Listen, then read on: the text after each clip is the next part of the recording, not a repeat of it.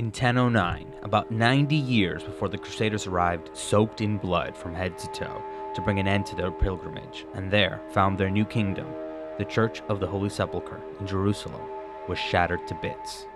Under orders from the Fatimid Caliph al-Hakim, the church was reduced to its foundations, which were then burnt. After the demolition, only a few walls too thick to destroy remained. The mob who'd gathered there to participate in the desecration then turned against the other Christian churches and shrines in the area. A convent was similarly torn down, and various cemeteries were looted. This was not an isolated incident either. Al-Hakim had various other churches and synagogues torn down, or rather, he allowed for the local Muslims to loot the places. This went hand in hand with other policies that directly targeted religious minorities in his kingdom, as well as a collection of other laws that were just outright bizarre. Christians across the known world reacted in outrage. There were calls for holy war and retribution against the Caliph, though it would be nearly a century before this pipe dream came to fruition. Still, the act of desecration and the terror of al-Hakim's rule became a cornerstone in the popular Christian imaginary of Muslim intolerance. In the West, al-Hakim is known to this day as the Mad Caliph. And 2 centuries after the fact, the historian William of Tyre would position this event as a direct cause for the Crusades that led to the founding of his homeland, the Kingdom of Jerusalem. Interestingly, William would settle on a most unexpected motivation behind the destruction. Calling on a commonly believed myth, he put forward the idea that the Caliph had taken such drastic action against Christianity because the Caliph's mother was herself a Christian, and al-Hakim had acted to prove his Muslim piety. Why did al-Hakim break with Muslim practice and take such violent action against the religious minorities in his kingdom? Was he really mad? Was William right? Did he do it to stave off slights against his Christian parentage? Find out on this episode of History of the Outremer.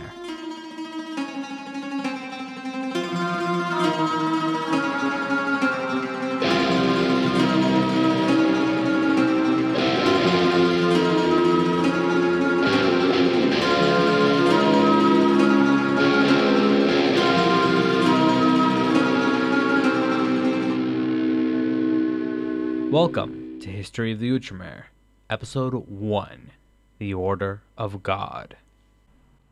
The ruler by the Order of God, or in Arabic, Al-Hakim bi-Amr Allah, was the 6th Fatimid Caliph. Now, the Fatimids were Shia Muslim, specifically Ismaili Shia Muslims. And if that doesn't really mean much to you, we're going to take a beat to go over the cliff notes. Now, I'll be skimming over centuries of religious and political infighting, schisms, compromises, and bloody civil war. We're going for the bullet points here, and even that's likely to be a lot. So let's get into it. At the turn of the millennium, 3 rival caliphates stared at each other from across the Mediterranean. The Umayyad Caliphate in Cordoba, Spain, the Abbasid Caliphate in Baghdad, Iraq, and the Fatimid Caliphate in Cairo, Egypt. Their bitter feuds were rooted in political and religious disputes dating back centuries.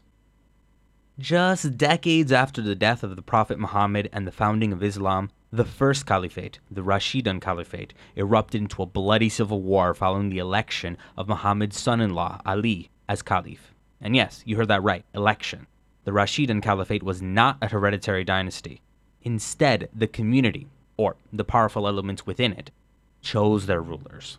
And Ali was a strong candidate, always had been. He was married to Muhammad's daughter, Fatima, remember that name, and he was the father of Muhammad's only male heirs. The way Ali and his supporters saw it, it was he and his sons who deserved to rule over the entirety of the abode of Islam. But that was not to be.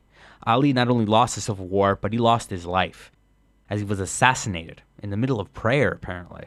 His son, Hassan, was named caliph, but he only held on to the title for 6 months before giving it up in exchange for a guarantee that he would be left alive. In the end, the actual winner of the conflict was the governor of Syria, Muawiyah. He founded the second caliphate, the Umayyad Caliphate, which was a hereditary dynasty. He'd learned something.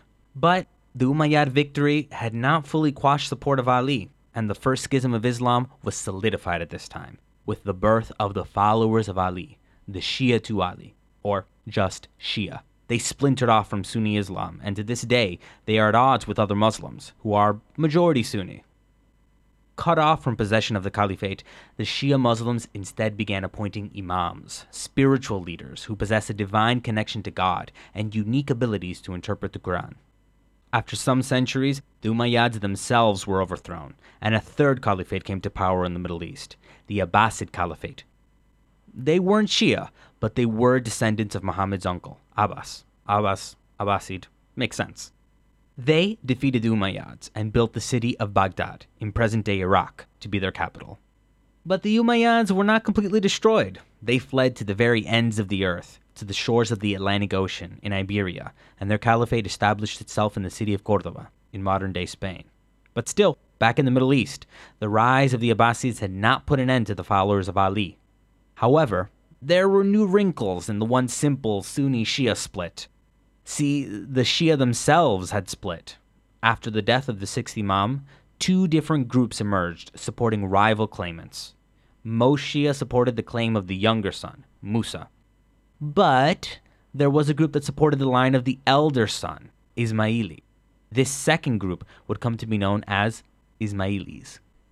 And eventually, in northern Africa, an Ismaili Imam, Al-Hakim's great-great-great-grandfather, Al-Mahdi, finally succeeded in establishing his own caliphate, a Shia caliphate.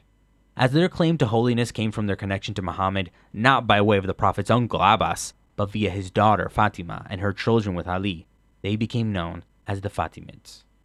Despite coming to power in northern Africa, the spiritual center for the Fatimids was in the Middle East, and they slowly began the move back home. It was Al-Hakim's grandfather, Al-Mu'iz, who took control of Egypt, where he built a new capital, which was named for the red planet Mars, known in Arabic as the Conqueror, Al-Qaeda, or in English, Cairo. They certainly did that name justice, and under Al-Hakim's father, Al-Aziz, their armies continued to expand westward into Palestine and Arabia. Around the turn of the millennium, it seemed like everything was coming up Fatimid. So it happened that Al-Hakim's reign began in 996, when his father Al-Aziz died after a period of illness. Al-Hakim had the news broken to him by his tutor, the Slavic eunuch Barjawan. At the time, the freshly minted caliph was a mere 11 years old. And eventually, it was this very same eunuch, Barjawan, who became the primary power behind the child-sized throne. He obtained the title of Wasita, basically the ruler's second in command. A less powerful position than the traditional role of wazir or vizier. But the early Fatimids tended to avoid giving so much power to a subordinate. And although the previous caliph had named a vizier, when this man died, he did not fill the position again. Al-Hakim would never name a vizier, and always relied on wasitas to carry out administrative tasks. For some years, Barjawan then became the de facto leader of Fatimid Egypt, as he handled everything, and his pupil was still a child, so there was no need to actually consult the caliph about anything. However, as Al-Hakim grew up, he began to chafe more and more under his guardian's control. Barjawan had also begun to slip. He started to ignore his duties in favor of his musical hobbies. The eunuch would party with singers until the sun came up, and those who had need of his services would have to wait until the party was over. Worse yet, he increasingly shut his young master out of decision-making, at a time when the teenager clearly felt like he should begin to exert more direct control on matters. Sounds a bit like the setup for a Disney Channel original. He might be God's representative on Earth, but when it comes to curfew, it's his wasita who lays down the law. So obviously, the situation was untenable, and Al-Hakim decided the time had come for him to take the reins of government for himself. On April 7th of the year 1000, 1 month before his 15th birthday, the caliph summoned Barjawan to his palace. If Al-Hakim had any doubts that the eunuch had grown far too proud, they were likely dispelled when Barjawan arrived late to the gathering. When Barjawan finally arrived at the palace, he saluted the young caliph and took his customary position next to the royal parasol bearer, Raydan. Suddenly, Al-Hakim made his way to the exit. That was a signal. Raydan pulled out a dagger and stabbed Barjawan. The other servants also pulled out knives of their own and fell upon the poor eunuch as well. After killing Barjawan, they cut off his head and buried his body on the spot in the little garden of figs and grapes. I'm sure Disney can improve on the source material. Throw in a laugh track or something. Perhaps the bloody murder was necessary for Al-Hakim to truly seize control. Perhaps he feared that a bloodless dismissal would have left the eunuch with the opportunity to launch a coup or undermine the caliph in some way. But it seems the young al-Hakim acquired a very particular taste that day. Of the dozen or so men who would follow in Barjawan's steps and become the caliph's wasita, 9 would share his fate and be executed on the caliph's orders. This was not a risk limited to wasitas either. Many other high-ranking officials were as likely as not to end up executed during al-Hakim's reign. One last note on the office of wasita. Despite al-Hakim's persecution of Christians, 3 of the men who held the role ended up being Christian. Like his father before him, al-Hakim apparently didn't discriminate when it came to his bureaucrats. So what exactly was al-Hakim's relationship with the religious minorities in his realm? Later Christians, when searching for examples of the persecution their co-religionists faced in the Holy Land, found plenty of examples in al-Hakim's brutal measures. In many ways, he became their boogeyman, a dark figure that showed the depths of Muslim depravity. But towards the beginning of his career, al-Hakim did not stand out as a particularly zealous ruler or anything. As I mentioned, Shia Islam had its roots in the Middle East, not Northern Africa, so the Fatimids, who were a numerical minority, were particularly respectful of not only other Muslim sects, but of Christians and Jews, as protected minorities, or in Arabic, dhimmi. Even though the Fatimid caliphs were religious figures within Ismaili Shia doctrine, in many ways, they also functioned as secular figures that moved between their various communities as benevolent guardians. At least, this was the ideal. And like I mentioned, it's not like this was an entirely altruistic stance. The Fatimids were surrounded by Christians and Sunni Muslims. At this point at least, many urban centers in Egypt and the Levant were still majority Christian, and those Muslims that did live in Egypt and the Levant were mostly Sunni. So, as a means of survival, the Fatimids had to be welcoming to other religions. One example of this is that al-Hakim would, as other rulers before him, even attend the Christian baptism festival held on Easter. At this moment, many Muslims would join in as a procession led by the chief of police made its way from the Church of Michael to the river and back. But starting with the Slate of Reforms in 1004, this posture changed. It was from this point on that al-Hakim began to impose a number of restrictions that not only persecuted Christians, Jews, and Sunni Muslims, but even went against Shia tradition and the general tolerance of previous Fatimid rulers. The proclamations ranged from the mostly tolerable and in line with Muslim teachings, such as the banning of all beer and wine, to the strange, such as prohibiting women from leaving their homes and then outlawing the production of women's shoes to help enforce this prohibition, to the truly bizarre, such as the order to kill all the dogs in the kingdom. One source claims that this led to the slaughter of over 30,000 dogs. As for how these measures were taken by the public at large, here I have to defer to a quote from historian Paul E. Walker's Caliph of Cairo, in which he writes, quote, "One more story from then needs to be related, if only to complete the record. According to this tale, in the year 1010, al-Hakim gave the order that every open door should not be locked shut, every locked door must not be opened, and everything that is covered up should not be uncovered. In connection with the order of al-Hakim that everything that is covered should not be uncovered, it is said that a drunken man set out one of the nights at the time, aiming to make his way from the place he was to his home. He did not quite get there, but instead passed out en route. A passerby happened upon him, and took off his turban, unrolled it, and draped it over him. The man thus fell asleep, while covered over with the cloth of the turban. A policeman came along and poked him, asking, 'What are you?' The man replied, 'I am something covered, and the commander of the believers, al-Hakim, has ordered that covered things should not be uncovered.' Thereupon, according to this account, the policeman was so taken aback by the man's words, he let him be. A story of this kind, even while it confirms the existence and the seriousness of al-Hakim's policy, shows also that not only was compliance with the new regulations intermittent, but that it became the context for amusing anecdotes like these, that subtly attempt to subvert it with humor. And more relevant for us, there were the measures that directly targeted the dhimmi. The Easter festival he had once himself attended was banned, and the displaying of crosses was outlawed. Al-Hakim also ordered that all Christians were to wear a visible cross weighing at least 5 pounds. A resident of Egypt at the time, Yahya of Antioch, notes, with a dry wit, that the requirement to wear a cross inherently contradicted the ban on showing crosses. Well, there you go. Jews were similarly made to wear bells, and both communities had additional restrictions placed on them that no doubt made life that much more difficult, such as not being allowed to ride horses or only being allowed to dress in black. And then, of course, there was the destruction of churches. The most famous of these was, of course, the Holy Sepulchre, but it was followed by the destruction of not only other churches, but synagogues as well. In many cases, the destruction was more of a government-sanctioned looting, as local Muslims were allowed to pillage and wreak havoc on the holy places. In Jerusalem, as I mentioned in the introduction, the destruction of the Holy Sepulchre was followed by attacks on many other holy places, and a lot of locals came away from these raids with a lot of loot. So why? Why break with tradition? Why persecute the Christians? Well, it's time we come to William of Tyre's reason. Al-Hakim's supposedly Christian parentage. As I mentioned, the Fatimids ruled over a multicultural society, and in this society, Christians were often entrusted with positions of power.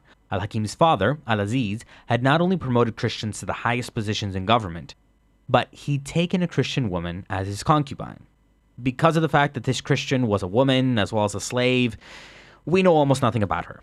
The records simply call her Al-Azizia, or Aziz's lady, which is taken as a sign of respect, actually. It was really not a great time for women. Al-Azizia refused to convert to Islam, and there were all sorts of rumors over the power she held in the caliphate. Apparently, the caliph was devoted to her and showed both her and her religion special treatment. For example, somehow, by total coincidence, her two brothers, also Christians, were named as patriarchs or church heads in both Alexandria and Jerusalem, which were, of course, holy Christian cities and under Fatimid control. Now, as you might imagine, it is Azizia who is rumored to be the Mad Caliph's Christian mother. We know for a fact that she and Aziz had a daughter who survived into adulthood, Sit al-Mulk, who we'll be hearing from again. But was Al-Azizia also mother to the Nero of the Nile himself? Well, maybe. The main source that says yes are the records kept by the Coptic Church, based in Egypt, and they might have had ulterior motives in linking Al-Hakim with Al-Azizia, because she was not a Coptic Christian, she was a Melkite Christian. See, the Muslims aren't the only ones divided by theological dispute. No. It's schisms all the way down. The feud between Coptic and Melkite Christianity goes back even farther than the Shia-Sunni split, back to the year 451 and the Council of Chalcedon. The argument of the day was over the nature of Christ. After all was said and done, the Council of Chalcedon settled on an official, orthodox position that Christ was one person in two natures, a human nature and a divine nature. However, many church leaders disagreed with this conclusion and maintained a monophysite, or one-nature position. Sidebar here, many of these churches still exist, and they prefer the term miaphysite over monophysite, which they feel better encapsulates their viewpoint. To be frank, I don't exactly understand the arguments involved, and we're more focused on the impact of this religious split, not the particulars. Anyway, the Coptic Church in Egypt did not agree with the Creed of Chalcedon and broke away from the Orthodox at this point.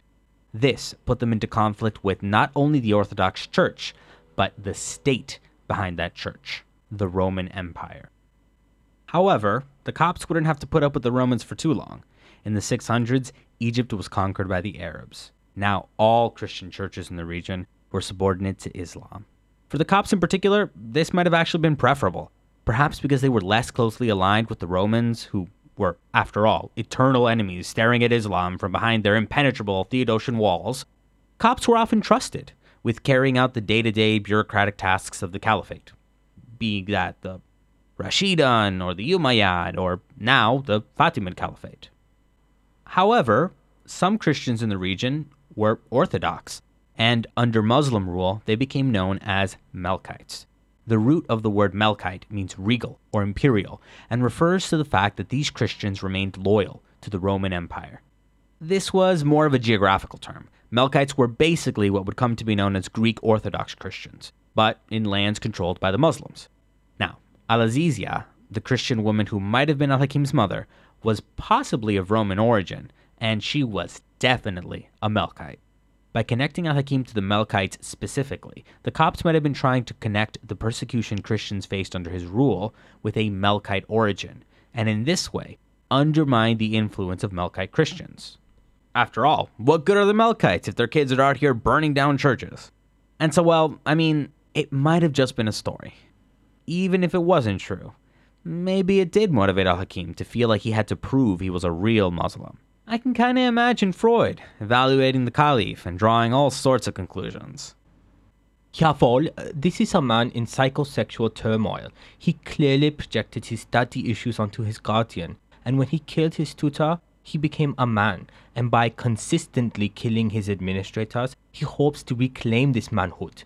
What is more, his unresolved mommy issues led him to destroy the temples of her faith. You see the symbolism, of course. He feels impotent, so he murders his father and violates a representation of his mother, a classic Oedipus complex, or my name isn't Sigmund Freud. So, armchair psychoanalysis aside, as tempting as it may be, is there another justification for al-Hakim's actions? Well, there might be. See, al-Hakim might have been Caliph, but that doesn't mean he didn't face rivals for power. Al-Hakim risked becoming a puppet to powerful forces, military and political, within his realm. And he didn't need to look far for an example of this. Just next door, the once mighty Abbasid Caliph was, in the 11th century, just a puppet to the more powerful Buyid dynasty.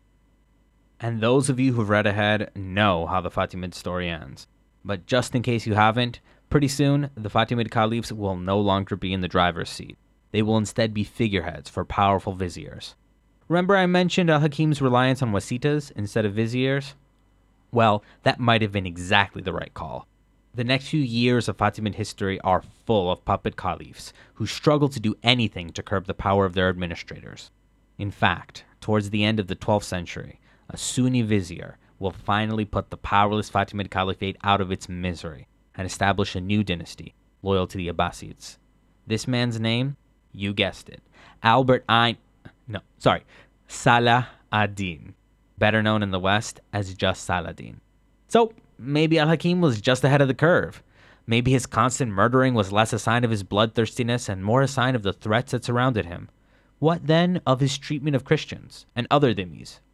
Well, this may have also been politically motivated, part of a strategy to keep the rival religious minorities in check. Another explanation is that he may have been trying to appeal to public sentiment. Despite the Fatimids' attempts to keep their multicultural society in working order, the occasional riot did happen under their watch.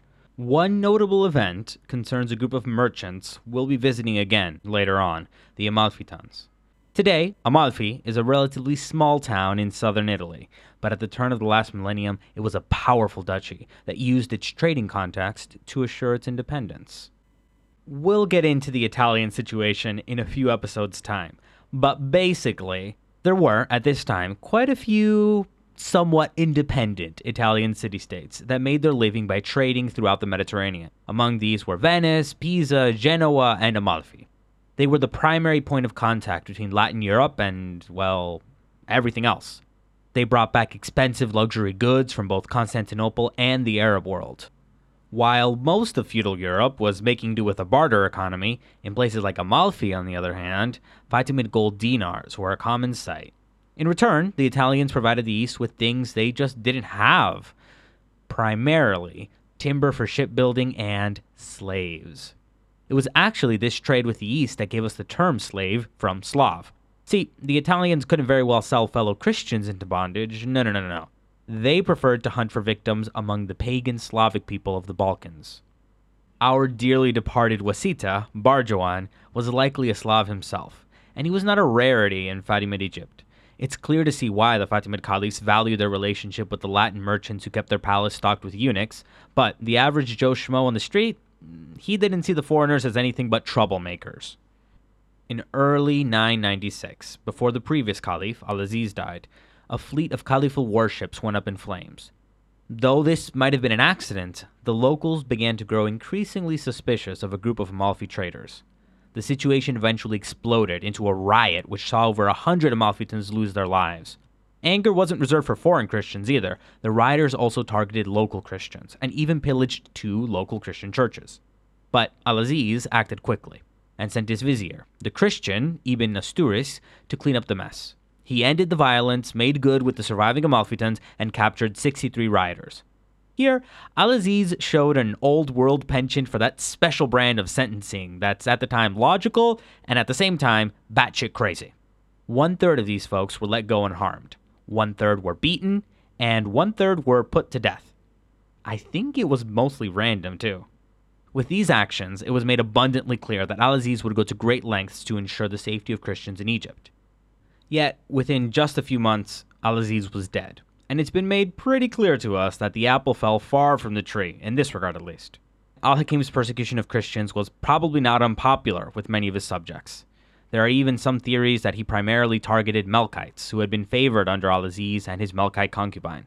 This could have served to ingratiate him not only with other Muslims, but with the Coptic community. So one explanation for his actions is that maybe he was trying to cultivate popularity. Who doesn't like a good raid on the infidels' churches? So, Al-Hakim may simply have been trying to shore up his defenses and cut down his enemies. We really just don't know. Unfortunately, none of our sources are particularly favorable to Al-Hakim, so we don't have his side of the story. We just have bits and pieces that more often than not see him as a cartoon villain, the Nero of the Nile, the Caligula of Cairo, an almost mythic figure. And maybe that's okay. The myth of the man is still incredibly relevant for us. It sets up the foundation for the narrative surrounding the birth of the Outremer. As long as the Franks could point to violent caliphs, they could justify their role as protectors of all Christians in the East. Al-Hakim also marks the beginning of the end for the Fatimids. He was more likely than not the richest man alive and one of the most powerful. But as I mentioned, his successors will slowly lose their grip on power. And at the end of the century, when the Latins come to town, Al-Hakim's great-grandson will not be calling the shots. No, the Crusaders will be dealing with the real power in Egypt, the Caliph's vizier. All of that will happen in the vacuum left when the Mad Caliph goes away. And when I say go away, I'm not being euphemistic. On February 13th, 1021, the Fatimid Caliphate awoke to find their Caliph and Imam was gone, vanished in the desert without a trace. The case remains open to this day. In Al-Hakim's absence, things developed quite quickly, and power was seized by Al-Hakim's sister, Sit al-Mulk, who, let me remind you, was half Christian, and very close to her Melkite patriarch uncles. In fact, she was so quick about it that some people think she may have had something to do with her brother's unfortunate disappearance. She'll put Al-Hakim's son on the throne as the new Caliph and Imam, but hold on to regent power for herself. Of course, Sit al-Mulk will work to repair relationships with the Christians, and particularly with the Byzantine emperor, who was the true head of the Melkite Christian faith. Yet, the Fatimid Caliph will never again be as powerful a figure as under Al-Hakim. Though the Caliphate will technically survive the century, in many ways, its true power faded along with Al-Hakim in 1021, in the hills outside Cairo. We will come back to Fatimid Egypt and see how things develop once the Order of God exits stage left. Before we do, we'll be taking a trip west. When the Fatimids made their move from western North Africa to Egypt, they left behind some puppet rulers in places like Tunisia and, crucially, in the island of Sicily, off the boot of Italy.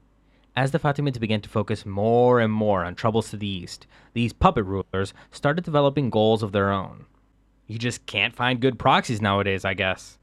This infighting got bad enough that Sicily passed from one puppet emirate to another and eventually just collapsed into petty states ready and willing to stab each other in the back. This chink in Muslim armor did not go unnoticed. And eventually, a merry band of mercenaries will come along to fully exploit the region's weaknesses and form the Kingdom of Sicily. What does all of this have to do with the Outremer? Well, not only do many Muslim historians of the era tend to view this conquest of Sicily as the opening salvos of the Crusades, but the man who will lead this Latin incursion into Muslim Sicily is none other than Robert the Fox of Hauteville. He will start as a landless knight and eventually become Duke of Apulia, Calabria, and Sicily. Yet, his bastard firstborn son will inherit none of this. Instead, Bohemond de Vauteville will use the techniques he learned growing up to fight Muslims in the Middle East on the First Crusade and earn his own title as Prince of Antioch.